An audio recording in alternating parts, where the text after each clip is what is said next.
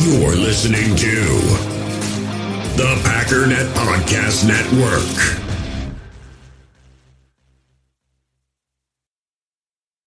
When you need mealtime inspiration, it's worth shopping Kroger, where you'll find over 30,000 mouth-watering choices that excite your inner foodie. And no matter what tasty choice you make, you'll enjoy our everyday low prices, plus extra ways to save, like digital coupons worth over $600 each week. You can also save up to $1 off per gallon at the pump with fuel points. More savings and more inspiring flavors make shopping Kroger worth it every time. Kroger, fresh for everyone. Fuel restrictions apply.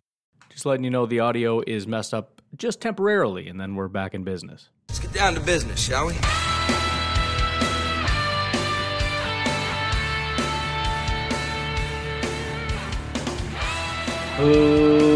Ladies and gentlemen, welcome once again to the Packernet Podcast. I am your host and resident panelist, as always, Ryan Schlipp.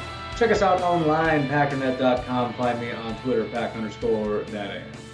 Well, it's done. It's in the books officially. Malcolm Reed did do the podcast with me just earlier today at about 10 o'clock. So, again, that'll be out on Monday. Just talking grilling and whatnot. It probably wouldn't have been a bad Sunday thing, but we're going to wait till Monday. Also, some pretty good and exciting news. First of all, thank you very much to Roger Davis for his big donation to the Palmer Home for Children. And I was just going to come on here and do the podcast and say, hey, we're about $25 away. If somebody wants to throw down $25, then my match will be at what I said I would max out at, $200. So if we can get $25, then I'll be able to match that at $200. I come downstairs and refresh it. Mr. Henry Baker donated $25 to the Palmer Home for Children. So we are at $200. So I added my $200 on top of that. We are currently at $868 raised for the Palmer Home for Children. Mr. Malcolm Reed in his entirety is at $17,759 out of $20,000. I don't really have, I set it for $5,000 just because I don't ever want to set it too low and people are like, oh, he hit his goal. It's like, no, the goal is as much as possible. However, there is a big goal in here.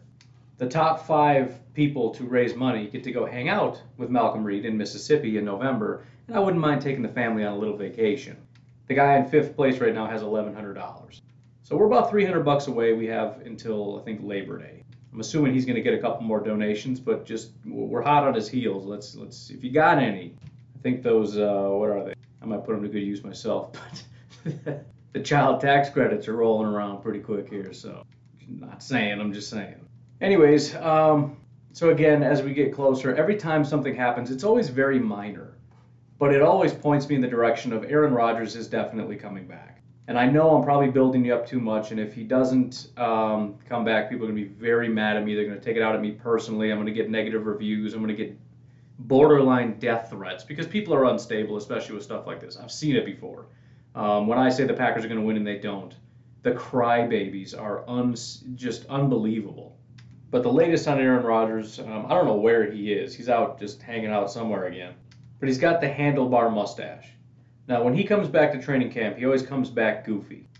He looks to me, again, he's training with football players right now, so he's getting in shape to play. He's not getting in shape to retire. Right? He left Hawaii. Granted, he's still got some stuff going on with the golf and whatnot, but he's out there training, and now he's getting the goofy mustache thing going. And on top of that, I just had something. Let's see if I swiped away the notification like a dummy or if it's still here. Oh, so he was at another golf thing, I guess. I don't know, whatever. No comment. During the American Century Championship, this is via PFT, not our buddy, this is Cherian Williams, but during the American Century Championship Celebrity Golf Tournament in Tahoe on Sunday, Rodgers was asked about his future. Quote, "I'm going to enjoy the heck out of this week." It's not really a quote, but that's what I'm going to call it. And I'm going to get back to working out and figuring things out in a couple weeks. Now, I know if you take that super literally, it means he doesn't know yet. There isn't that much to figure out. And the only 2 options he really has are really drastic. But first of all, let's think about the fact that he's going to go figure it out. He can't figure out how to trade himself. That's not an option. It doesn't sound to me like a guy who feels like he has options. Or currently is in negotiation and sort of we'll see how things shake out. He didn't say we'll see how things shake out. because I'm in intense negotiation with the Green Bay Packers right now. In fact, we haven't heard a word about negotiations in a long time. We heard a long time ago about the Packers meeting with Aaron Rodgers, calling Aaron Rodgers, talking with him constantly. We haven't heard much about that very recently. Sounds like a guy who has an offer on the table, who is going to decide between retirement. Yeah, right. Stupid. Or rejoining the Green Bay Packers. So, and again, I think he has his mind made up. That's what I think. And I tend to think that him saying, well, I got to go think it over for a little bit, is just his way of saying, I don't know, which is his way of saying, leave me alone. But again, everything is just sort of getting back to like, let's ease into this, right? Everything's becoming lighthearted, right? Because when things were, earlier on, when things were not good, things were contentious. All the way up to and including the whole, it's about the people. That was contentious. It was tough, right? The interviews with Mark Murphy, with Brian Gutekunst, with Matt LaFleur, it was contentious. It was uncomfortable. It was sounding hostile and dangerous and all this stuff. And now everything's just laid back. Everything's just chill. It's all just good fun, man. I got my handlebar mustache. What are you freaking out? Just relax. Even ESPN is sort of getting in on the act. I really don't want to play this because it's so horrible. But ESPN did release a video. It says celebs hysterical commentary. Rumor Rodgers Mill hits the ESPYs. So I guess, this must have been the, whatever. Who watches these award shows? Are there 5 people that watch the ESPYs? What is wrong with you if you watch that? Any of them, any of those shows? It's just, I don't get it. But especially the ESPYs. What the heck? I've never watched that in my life. When I was a kid, we would watch the movie and TV show ones, and it was kind of like a thing. But I was also back in the time when you got like 6 channels, and what else are you gonna do? So you watch them do the award shows, and it's probably movies that you saw because that's back when, going to the movie theater was kind of a big deal and movie releases were kind of a big deal. It wasn't like, I don't know. I'm just saying. But there was some kind of a montage. It's the stupidest thing I've ever seen in my life. But I'll just play a snippet just so you get an idea of what I'm talking about as far as things just starting to feel more relaxed and lighthearted, as though the NFL as a whole is starting to understand the situation. It's just getting more chill. It's just a more relaxed environment. We're sort of transitioning to a smooth land. It was a rocky flight, and we're trying to have a smooth landing. And the landing is Aaron Rodgers in Green Bay. Here is the most cringy garbage of the day. I heard he's taking Gronk's spot on the party boat, not on our roster. I heard Aaron Rodgers is going to act. Not like in movies or TV or anything, but I think he's going to act like he wants to stay in Green Bay a little bit longer before he leaves. I heard Aaron Rodgers is taking over for Chuck Norris. Is that true? Take over for Chuck Norris doing what, dummy? What is Chuck Norris doing right now? Is he even doing Bowflex commercials anymore? Or whatever that thing is, that little slidey chair that he did 30 years ago? Take over for Chuck Norris doing what? I'm just saying it was a stupid joke. And that was the best acting of those 3 clips.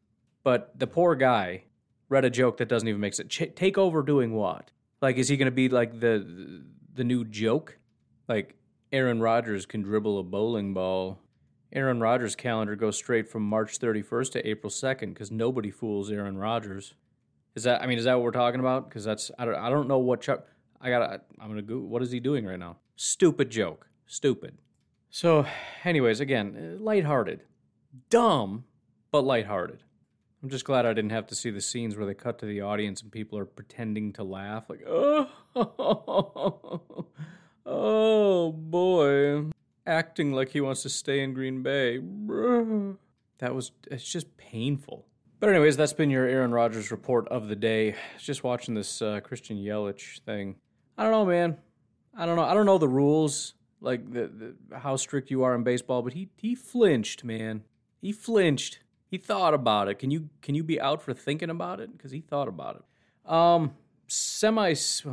Extremely serious news, but not something I want to go super in-depth on. Some pretty serious news for Frank Clark and even more serious news for Mr. Barkevious Mingo. Frank Clark, for his weapons charges, could be facing up to 3 years in prison.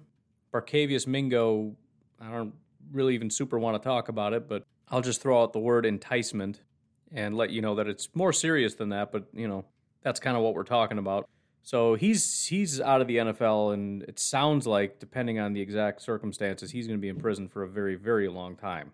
So I don't necessarily expect Frank Clark to spend 3 years in prison because the guy's got a ton of money, and that's usually how that works. But there's a very good chance, I would say, that he will not be playing for the Chiefs this year, which, I feel weird even bringing up the whole thing about how they're going to regress this year, but that doesn't help. Let's just say that. So, again, pretty serious news, and it's a big blow. Not as much, it's a huge blow for Barkevious Mingo, obviously, in his life and his family. But for the Falcons, the Falcons are just bad, and Barkevious was not that good anyways, so whatever. Frank Clark, again, overrated. He really is overrated. He's been overrated this whole time. He's always been overrated. But he's the best that they have off the edge, and it's not even close. So that's a blow, especially for a team that's taken a huge hit on their offensive line. Now they've taken a hit on their defensive line. Their confidence, I think the biggest thing, honestly, for them is that their confidence has been shaken. And so we'll see how that plays out. Again, don't really want to get super into details because, I don't know, it's kind of outside of the realm of football a little bit. Sometimes I do, depending on what it is, but these are pretty serious. So I'll keep my comments to myself until we get some more information. But suffice it to say, it's pretty serious. I guess I'll get this autoplay thing to stop here. There's a Chrome thing to stop that. I got to figure out what it is. There's an article that I was leaving out yesterday because I said we've gone long enough, but I kind of wanted to squeeze it in so that I didn't have to be all complainy every single day. But there was another article by another website and another guy that just has to go ahead and ruffle our feathers. And I knew as soon as I saw the title that I was going to be upset. You ready for this title? This is CBS NFL, CBSSports.com, Brian Diardo. 3 teams that helped their quarterback the most and 3 the least in 2021. As soon as I saw that, I said, you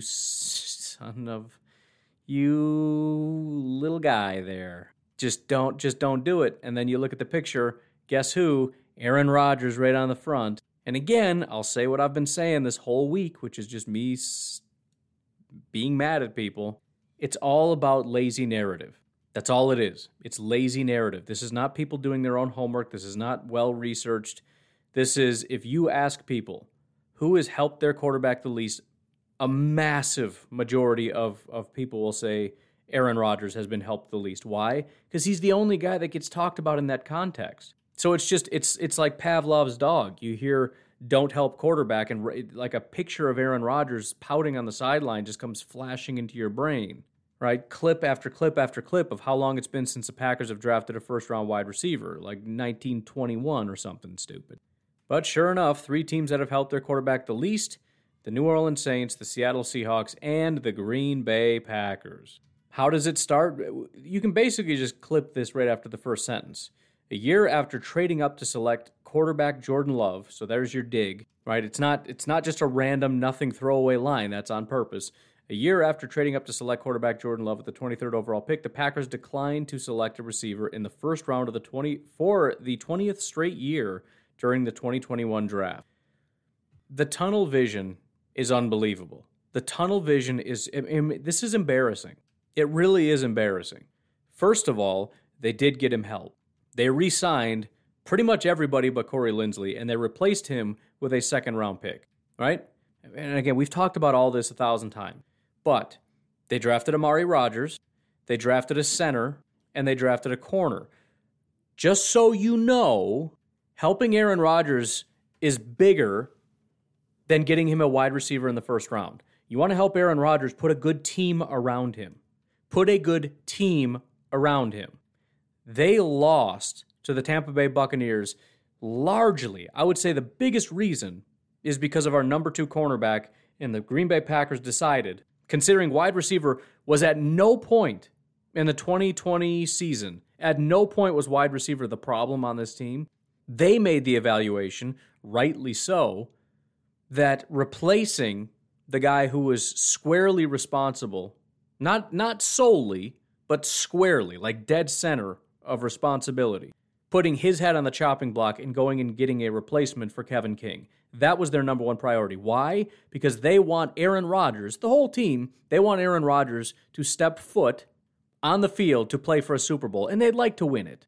And because the Green Bay Packers are not run by complete idiots, like people who write for CBSSports.com, they recognize that what you need to do is build a quality roster, find a quality head coach, all these little things.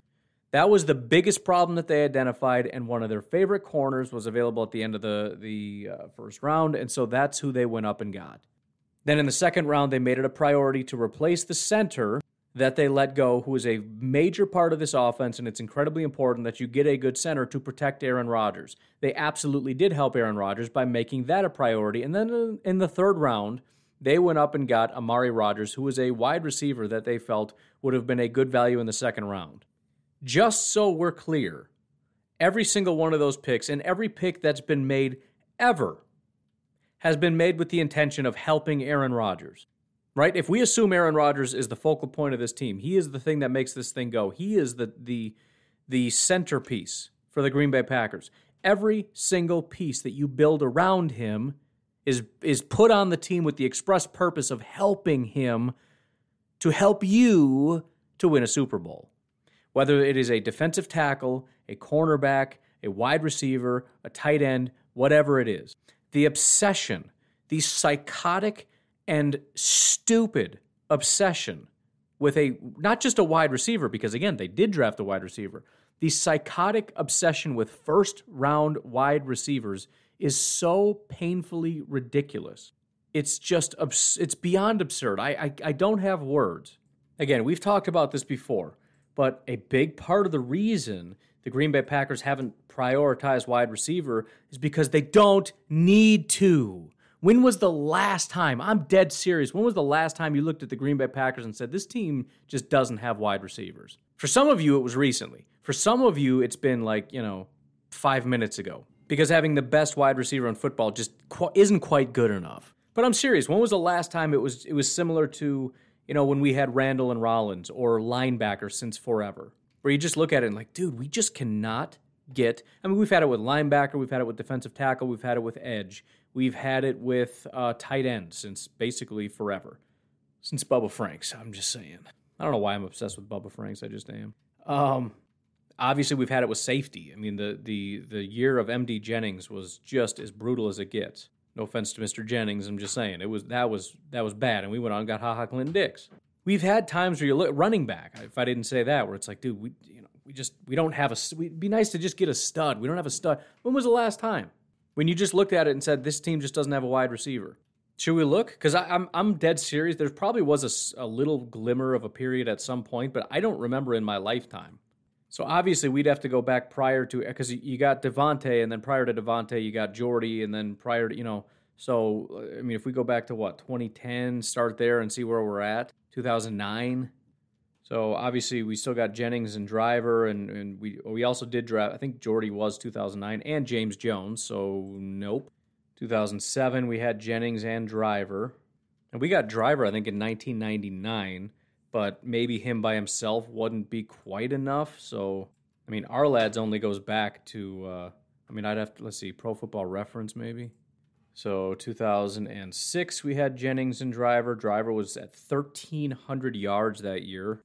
And then 2005, you had Donald Driver kind of was the only guy, but again, 1,200 yards. So I don't know, maybe you're kind of, I don't really remember at that time, freaking out. Because we also had Amon Green. We did have Bubba Franks. You had, the other wide receivers were Ferguson and Chapman, but I don't remember how dominant Driver was. I feel like he was quite dominant. If he wasn't, then you would probably say 2005. But if you just go back to 2004, you have Javon Walker and Donald Driver. Javon Walker had almost 1,400 yards and 12 touchdowns. Donald Driver had 1,200 yards and 9 touchdowns. If we go back to 1999, I think that was his first year. We had Antonio Freeman at almost 1,100 yards and 6 touchdowns. Bill Schroeder, 1,051 yards and 5 touchdowns. That was also with Dorsey Levens there. Mark Chmura was on the team. 1998, you had Antonio Freeman, who was a Pro Bowler, first-team All-Pro with 1,400 yards. Mark Chmura was a Pro Bowler. let's skip a little bit. I mean, you get back into 1994, and now you're getting into Sterling Sharp territory, / Robert Brooks. Sterling Sharp in 1994 had 1,100 yards and 18 touchdowns. I mean, I don't remember 1988 because I was, 2 years old, but you did still have Sterling Sharp, but he had 791 yards, so I don't know if just because, Don Majkowski just wasn't great, or maybe Sterling wasn't quite on par, but maybe this is around the last. So basically, comfortably in the last 30 years, wide receiver has never really needed to be a massive focal point for the Green Bay Packers. In the same span of time, the quarterback hasn't been a massive emphasis for the Packers for a reason. But nobody really questions it. In fact, we take a first-round quarterback and everyone's like, you bunch of idiots. You already got it taken care of. What are you doing? But yet with wide receiver, we can't figure it out. I don't know why they won't do it. It's so weird. Explain that to me. Well, because there's more than one wide receiver spot. It's still not a priority, though, is it? Why is it a priority? And I'm not going to go through the whole list of teams. Teams like Buffalo, who have one really good wide receiver, and nobody cares that it's just one guy. Nobody cares. In fact, their GM is the most brilliant human being on the planet because he went out and got that one guy. He's a genius. He's brilliant. Nobody's trashing him for not getting a first-round wide receiver. Nobody. Because they have Stephon Diggs. So there you go. That's all you need. Just need one really good guy. Unless you have the best in football, then you need a really good number 2 guy for some stupid reason. And again, I'm not opposed to it, but it's just the whole thing is just so tiring. But he goes on to say, and whatever. Green Bay did spend a third-round pick on former Clemson wideout Amari Rodgers, but that apparently wasn't enough to help convince Aaron Rodgers to attend last month's mandatory minicamp. The Packers also waited until the 7th round to take a running back. Oh my goodness. I'm going to cry. I don't want to get people fired, but I want to email this man's boss. I just don't know how you can be so bad. Okay, so first of all, the first part, he admits that they did get Amari Rodgers. However, it's a no-win situation. Why? Because Aaron Rodgers isn't there, which means he must not be happy. So they could have gotten a first-round wide receiver, but that still wouldn't be good enough, right?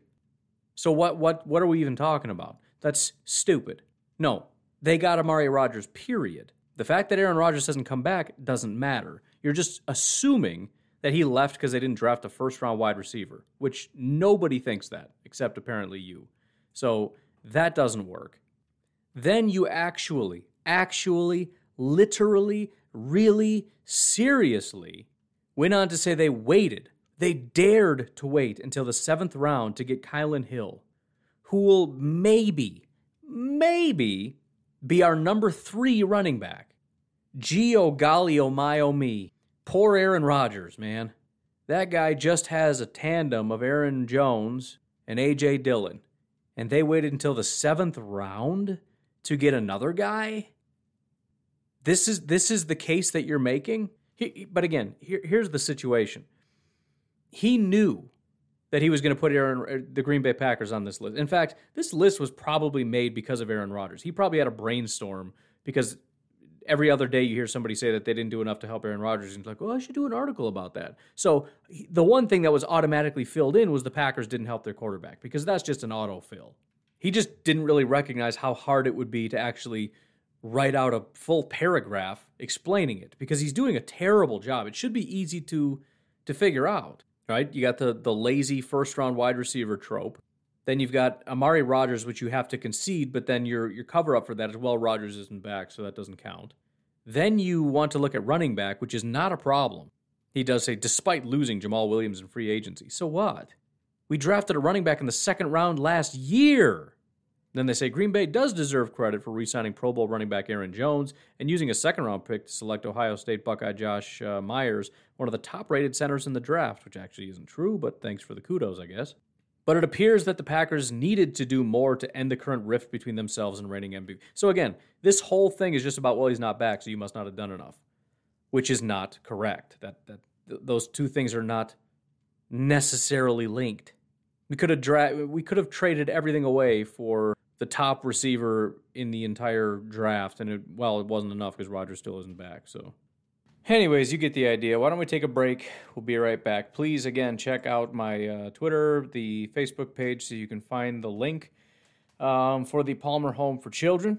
Again, feel free to reach out to me directly if you want to do that. You can give, as little as you want. You can just click on the little button that says custom. You come up with your own dollar amount. It can be $5 if you want. Every little bit counts. If you want to support me directly, you can do so at patreon.com/pack_daddy.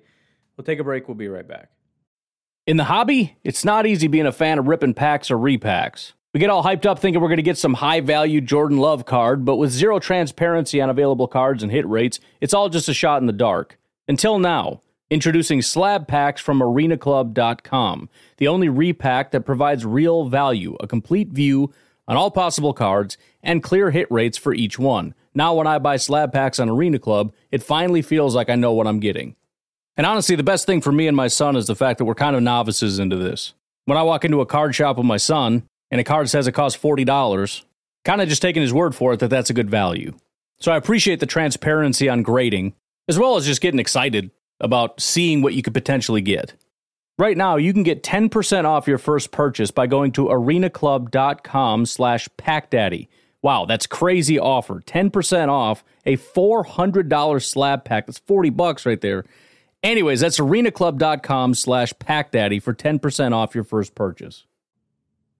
We all have smartphones, and we all know they're pretty amazing, but they also can be amazingly distracting, especially when we're around other people. So US Cellular wants us to reset our relationship with our phones by putting down our phones for $5. That's right, a company that sells phones wants us to put down our phones. And to see what we find, learn more at uscellular.com/built for us. Another day is here, and you're ready for it. What to wear? Check. Breakfast, lunch, and dinner? Check. Planning for what's next and how to save for it? That's where Bank of America can help. For your financial to-dos, Bank of America has experts ready to help get you closer to your goals. Get started at one of our local financial centers or 24/7 in our mobile banking app. Find a location near you at bankofamerica.com/talktous. What would you like the power to do? Mobile banking requires downloading the app and is only available for select devices. Message and data rates may apply. Bank of America N.A., member FDIC. So I did this a while ago, but I was kind of poking around. PFF had some kind of forecast thing about what they thought. I don't remember what the point of the article was, but they said that they think Brian Burns can be a 16, 17 sack guy this year. So I wanted to just look into it just to kind of see how crazy of a prediction that was. Last year, 0 players had 16 or 17 sacks, and so my immediate thought was, well, that seems unlikely. 0 edge rushers, I guess. But I started thinking about something that we had talked about a while ago about how defenses struggled last year more so than in previous years, whether that's because of noise, whatever.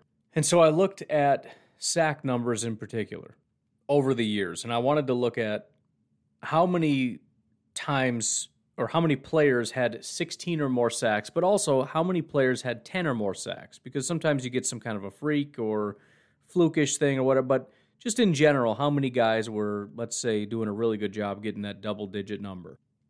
At least insofar as sacks, which is kind of, I'm trying to come up with some kind of a theory as to what happened and why.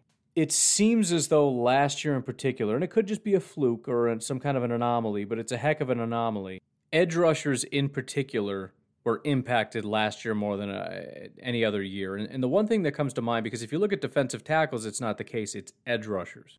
The only thing that comes to mind, at least a little bit, is that without the noise, the offensive lines weren't hindered. That maybe there's some sacks or pressures built in based on, for example, when there's deafening noise and offensive linemen have to look and stare at the center or whatever it is they're looking at to see when the ball is snapped, to know when to move. And obviously, if you're looking to your left and then when the ball is snapped, you have to turn around, figure out what you're looking at, and reset. It's a little bit more complicated. It's a little bit more difficult. If you can hear somebody yell from outside the stadium saying "hut," it's probably a little bit different. Just a theory I'm throwing out there. I don't really know.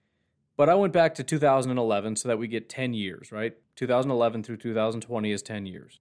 The number of players that had 16 or more sacks are thusly: 4, 3, 2, 4, 1, 1, 3, 2, 5, and 0. So there was 2015 and 16, which were fairly low when you had 1. And the difference between 1 and 0, obviously, is just 1. It's very small. But if you look at 10 plus, it gives you a better idea. The number of edge rushers that had 10 or more sacks starting in 2011 are as follows: 23, 22, 21, 18, 15, that was in 2015, another down year, 21, 23, 21, 20, and 11. So outside of that year when there was 15, the lowest was 18, and every other year had at least 20. This year was about half of that. 11 players had 10 or more sacks. None of them had 16 or more. So when I say I expect a bounce back in defense in general, but as Packer fans, be on the lookout, be ready. I'm not just being optimistic because, Za'Darius and Rashawn are going to be freaks because I'm a Packer fan and they're just going to be freaks because I know it. I can feel it in my bones. It's based on the fact that last year wasn't just a slight down year for Za'Darius or a slight down year for Preston. It was a slight down year for everybody. Right? We know Khalil, right? This was like Khalil's worst year of his entire career. Now, maybe it's just because he's getting older. Maybe it's because it was 2020. So, yeah, I expect Za'Darius to have a bounce back. I expect Rashawn to have a bounce forward. I expect Preston to have a bounce back. I expect Khalil to have a bounce back. Again, this does not apply to defensive tackles. I don't really see a difference in defensive tackles. I couldn't find really anything as far as cornerbacks or safeties with interceptions or pass breakups or anything like that. There doesn't seem to be any kind of an anomaly. There's just a massive drop-off in edge rush pressure, in particular sacks. So, again, I already mentioned that before, but I wanted to bring it up again because it's interesting and it adds to a theory that I've already been operating off of, that in 2020, defense has really struggled. And maybe it could just be as simple an explanation as with no preseason, defenses had a hard time catching up. We heard a lot of these guys did get better toward the end of the year. Kenny Clark, Rashawn Gary, Amos and Savage. Maybe. I don't know. Formulate your own theory. It doesn't really matter what it is. Kind of dipping back into questions. These are all kind of old, but I've just, there's been enough content I haven't really needed them. But we're back in the pool. I had a question here. Didn't write down from who. Is Adams the best Packers receiver ever? I don't know if I've ever actually answered this before. I think I'm on board with Adams being better than Jordy and Driver and Jennings and that whole crew, which is an amazing crew. There are two that stand out, though. Sterling Sharp is one who, at his time, during his time, was sort of the Davante Adams for several years. So let's just say if Davante continues what he's doing for a few years, you could probably give it to him, even though some people probably won't because they say his career got cut short. And if his career hadn't got cut short, he could have been at the top for 10 years or whatever. I don't know. But let's just say I'd like to see at least one more year of Davante at the very, very top. Not top 10, not like top 6-ish, maybe top 5. I'm talking top 3 maximum. The other is Don Hudson. Now, again, it kind of comes back to how you want to look at things. There are two different camps. There are some where you take history into account and you take the era for what it was. And then there are others who say, dude, if Don Hudson played today, he would suck. I don't know. Here's the thing. If you just teleport, 29-year-old Don Hudson onto a football field, is he going to get wrecked? 100% he's going to get wrecked. If Don Hudson grew up in modern-day America with modern-day training, nutrition, coaching, you don't think he would be you don't think he'd be good? Why? See, the biggest thing with Don Hudson isn't just that, he was good for the era. He was so unbelievably heads and tails better than everybody else. I don't think there's ever been a wide receiver ever in the history of the NFL that stood apart from everybody else as much as Don Hudson. I know it was a smaller game back then, but we're talking 1, 2, 3, 4, 5, 6, 7, 8 straight years. He was first team All-Pro. He led the league in receiving, and the stats don't look all that good, but you got to understand, first of all, they didn't have as many games, and it was not an air-it-out era. It was run the ball, run the ball, run the ball, run the ball era. Led the league in receiving 7 years. He led the league in receiving touchdowns 9 years. This is on top of the fact that he also played on defense and who knows how many other positions. He was a safety and led the NFL in interceptions in 1940 also. 8-time All-Pro, 4-time All-Star.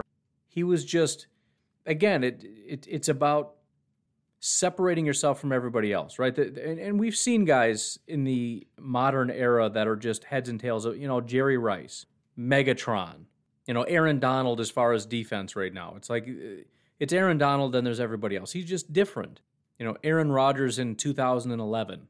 There really wasn't a close second at that time, right? Obviously, right now, you got Pat Mahomes, you got a bunch of guys Russell Wilson, bunch of guys you can fit in that category. I guess, you had Manning and some other guys, but point is, it's about how much better you are than everybody, but also how long he did it. Has anybody ever, outside of Don Hutson, led the league in receiving 7 years and receiving touchdowns for 9 years? I don't think anybody's ever done that. And again, it's a little easier to do back then because there's less competition, there's less teams. And so, it's hard to compare eras. But I also don't think it's fair to just throw out Don Hutson and say, well, he doesn't count. We don't count anybody before 1970. Lynn Swann or later. That's it. What do we do? Well, then can we even count like Aaron Rodgers because he's playing in an era where it's easier to play? Maybe Aaron Rodgers couldn't do nearly what he could do as you could in the 90s or 80s or 70s. Maybe we overrate him. Maybe he's not as good as those guys back then who had no protections, whose wide receivers were getting mauled down the field. You know what I mean? It's just, the point is, and this is why I think it's the best way to do it, is to just look at that time period and assume the best of the best are playing, given the rules, given everything that's available to you, and it's a question of how much do you separate from everybody else. And as far as separation, I don't know if anybody's really separated themselves at wide receiver more than Don Hutson did in that era. So those are the three. However you want to parse that out, you can figure that out on your own, I guess. I don't know. It's a somewhat interesting discussion, but it's at the same time it's not. I think anytime you talk about who's the best, it's just kind of a stupid discussion, right? Is it Jordan or so-and-so? Who cares? You're going to really throw a hissy fit about like the top 2 or 3 NBA players and try to decide which one's better than the other? Why does that matter? Were they both just absolutely elite and dominant? Yeah, 1,000%. Everybody agrees with that. So what are we talking about? Who cares? And again, it just comes down to what's the question? Most dominant? Don Hutson. Most talented athlete? I don't know, Sterling? Or MBS, maybe. I don't know. They're very good. That's all I know. If you want to put Jordy, I don't care. It doesn't bother me. They're all very, very good. They've all been very, very helpful to the Packers. And whatever your criteria is, kind of doesn't matter. So just do whatever you want to do. Who cares? We'll do one more question here. This is from Nico in the Facebook group. He says, you've mentioned before the Bears are slightly overconfident in their prediction. These are Bears fans, slightly overconfident in their predictions of how the Bears will do every preseason. My question, which fans are more delusional, Bears fans or Cowboys fans? They seem to think extremely positive about their team every preseason, only to come crashing down to reality. I think that's a very good comparison because Cowboys fans are very much like Bears fans. At least insofar as every year you have to hear them brag before the season even starts about how good they're going to be, and everybody's so stupid for not seeing it except them. So honestly, I would say Cowboys fans are more so, only because Bears fans at least need a little bit of reality to cling to, right? Really good defense, that's all they need, they're off and running. Justin Fields, we're off and running. Cowboys fans don't need anything. They just know it. They just go, and the fact of the matter is most of them are like fair weather fans anyways. I shouldn't say fair weather. They're just sort of the ultimate casual fans. And that's not to say that there aren't some serious diehard Cowboys fans, because of course they are, but a lot of them really are just, they latched on in the 90s. They went out and got that Dallas Cowboys starter jacket, just like everybody had a Bulls jersey back in the 90s. And it's very similar to Bears fans. I remember when I went to school in Illinois, the Packers almost never, literally just didn't lose to the Bears. It's just a thing that didn't happen. So twice a year, I would go to school with my Packers jacket, backpack, hat, everything to school and just walk in all proud and whatever. And I would just be a roar of Bears fans saying, Packers suck, ha ha, Packers suck, oh. And it's like, wait a minute. What are you talking about? How are you going on the offensive right now? Did you know there was a game last night? Did you know the Packers beat the Bears again for the 50 billionth time? And that's all. It was literally just, ha, Packers suck. Ha, loser. Like, what? Wait a minute. That's not how this works. Every time, though, that's what happened. And that's Cowboys fans in a nutshell. It's almost like the worse they are, the more arrogant they are. And they just treat you like you're the biggest idiot in the world because you don't see. Oh, we'll see. We'll see. Okay, yeah, we'll see. Okay, yeah. And look, I mean, there's some things to sink your teeth into for Dallas this year with Dak coming back. That's kind of cool. You got the 3 wide receivers. That's cool. You got Ezekiel. That's cool. I still don't think they're going to be that great. I think they should win the division. What do they got? I'm curious about the Giants a little bit. Eagles should be trash. Washington should probably be trash. Washington will be the exact same Washington they've been since forever. They're a trash team that has a pretty stout defense occasionally, and occasionally a little flash on offense, running back, whatever. And they'll put away a couple wins, but just overall trash. But you want to talk about glaring holes. First of all, Dallas, as I've said 1,000 times, and I've been saying since they had the best line in football, and we're going on like pushing like 10 years now. This was a long time ago. This was basically a dream. Didn't even happen. Not even sure it ever happened. But supposedly there was a time when they had the best offensive line in football. And I remember saying, you better keep stoking that fire. You got to draft somebody. Some of your guys are getting old, whatever. Well, they started losing guys, and it's falling apart. So the offensive line's falling apart. Unless they got somebody recently, they got no tight ends. And the defense is bad. It's really, really bad. And then let's not forget the biggest piece here. Mike McCarthy's still the head coach. So you can bring up Dak all you want, and you can get excited about wide receivers, but the guy calling plays is Mike McCarthy, and he couldn't make Aaron Rodgers not look terrible.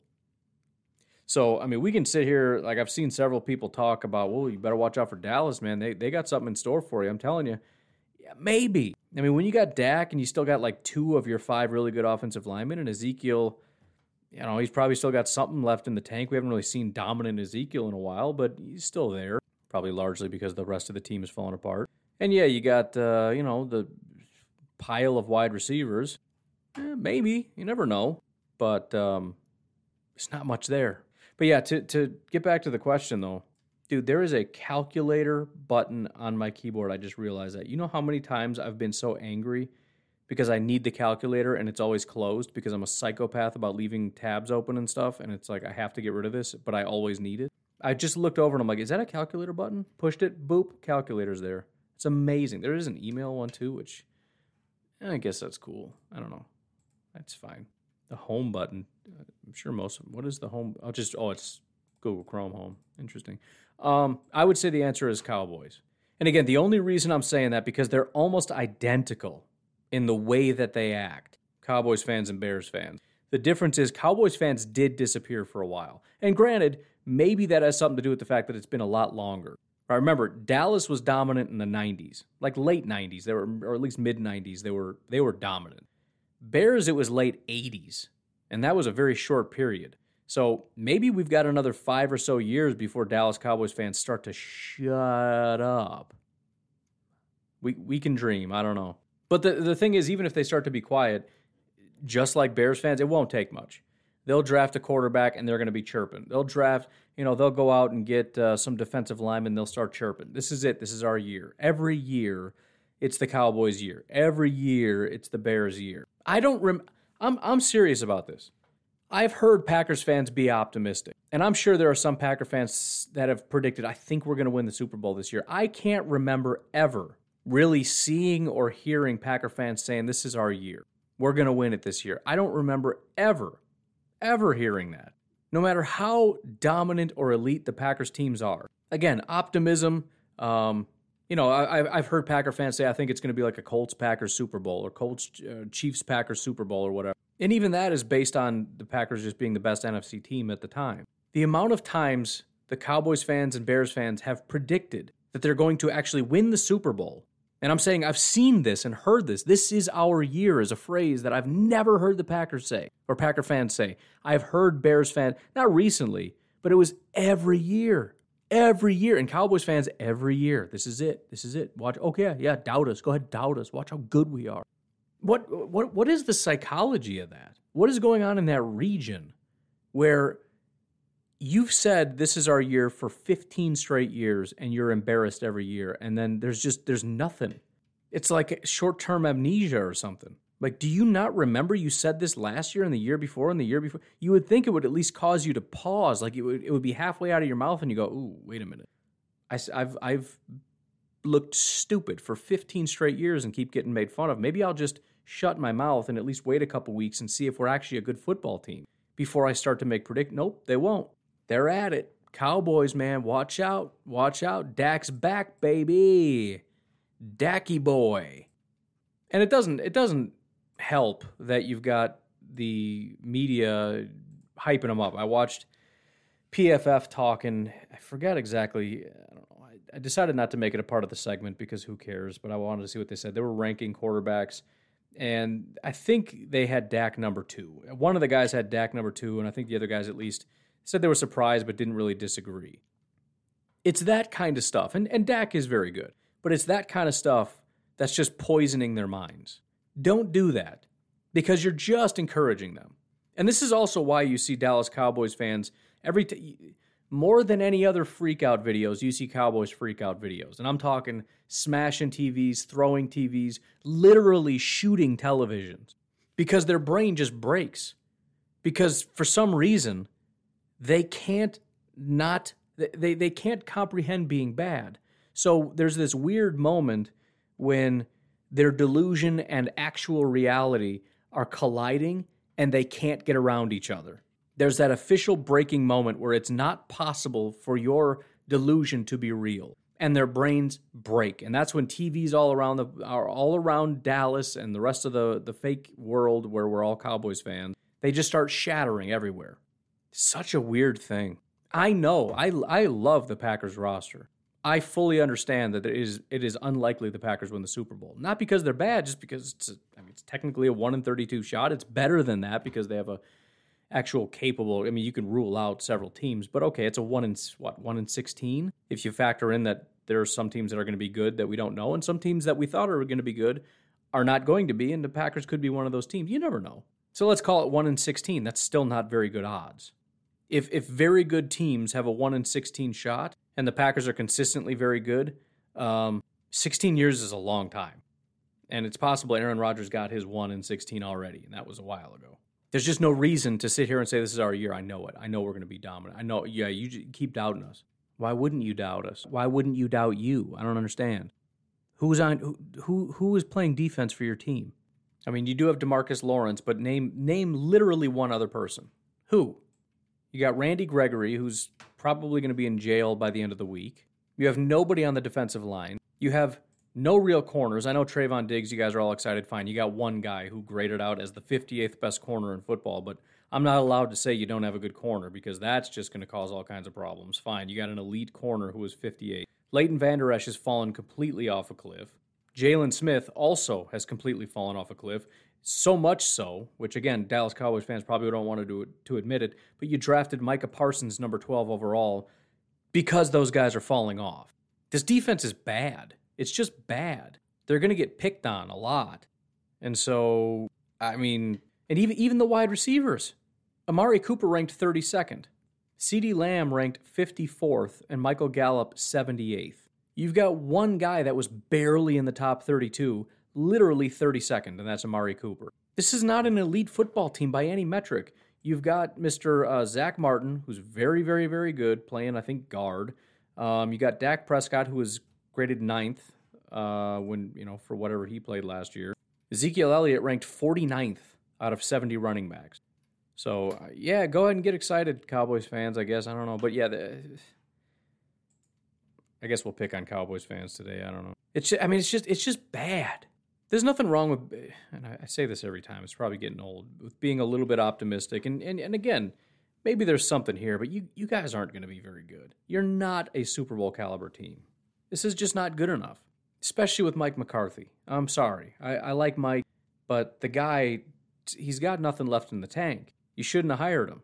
His offense is run stale. He's not the guy that's going to figure out, okay, we got the wide receivers. And by the way, the reason Cooper, Gallup, and what's his name probably ranked as low as they did is probably partially because of the offense and the system and all that stuff that you were running. And Ezekiel Elliott being 50th is not surprising for a Mike McCarthy offense. So, I don't know. I guess I should just be happy for you. Because at this point, you guys are so annoying. I hope that you guys get your hopes up as high as you possibly can so that I can watch you smash another TV by, mid-November when you've won 4 games and it just, the realization just comes smashing right in the face that this is another really bad year. But anyways, I got to get going to bed. You folks have yourselves a fantastic Sunday. I will talk to you tomorrow when we do our Malcolm Reed interview. Otherwise, have a great day. I'll talk to you tomorrow.